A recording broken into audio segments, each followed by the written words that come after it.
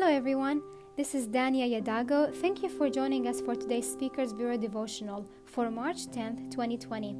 Today's devotional is titled, Trusting God's Sovereignty. Our key verse for today comes from Romans 8:28. We know that in all things God works for the good of those who love Him, who have been called according to His purpose. I can vividly remember the night we landed in the U.S. 10 years ago. It was a cold October night in New Jersey. As the plane touched the ground, I had a sigh of relief knowing that we finally made it. I was looking through the plane window, and questions flooded my mind while recalling many memories. Before I exited the plane, I made a promise to myself to press delete on my past, especially the unpleasant memories I wish were never part of my history. I was determined to never tell anyone about what I have gone through because I was afraid of the shame that would bring. But it wasn't that easy. I started noticing many people my age living in America, a life I never had, and I started to become envious of them. And before I knew it, my heart slowly became bitter, and this bitterness turned into questions, and I soon started to ask, God, why me? Why not bring me here earlier so I could enjoy a good life like them?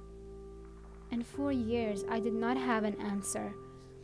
In my season of questioning, God was working in my life to show me His sovereignty, and God's word spoke to me continuously through the story of Job. He was a man who went through so much pain and suffering, losing everything, even though he was a righteous man.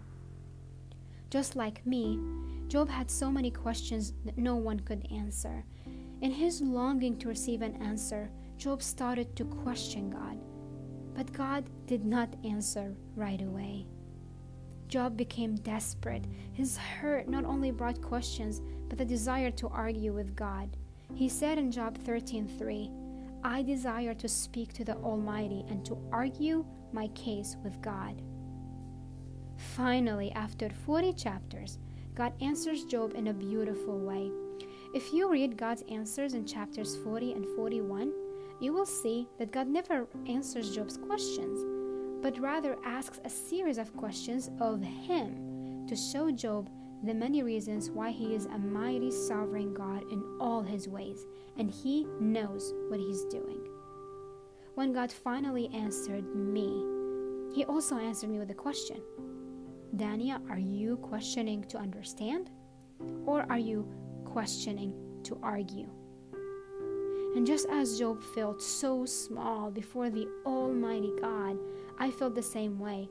And in surrender, I cried out like Job in Job 42:3.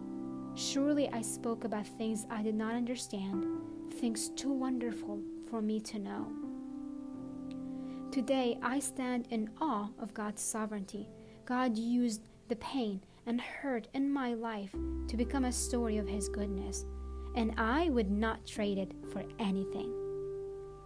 In our response to pain, we want to know how and why. We want answers.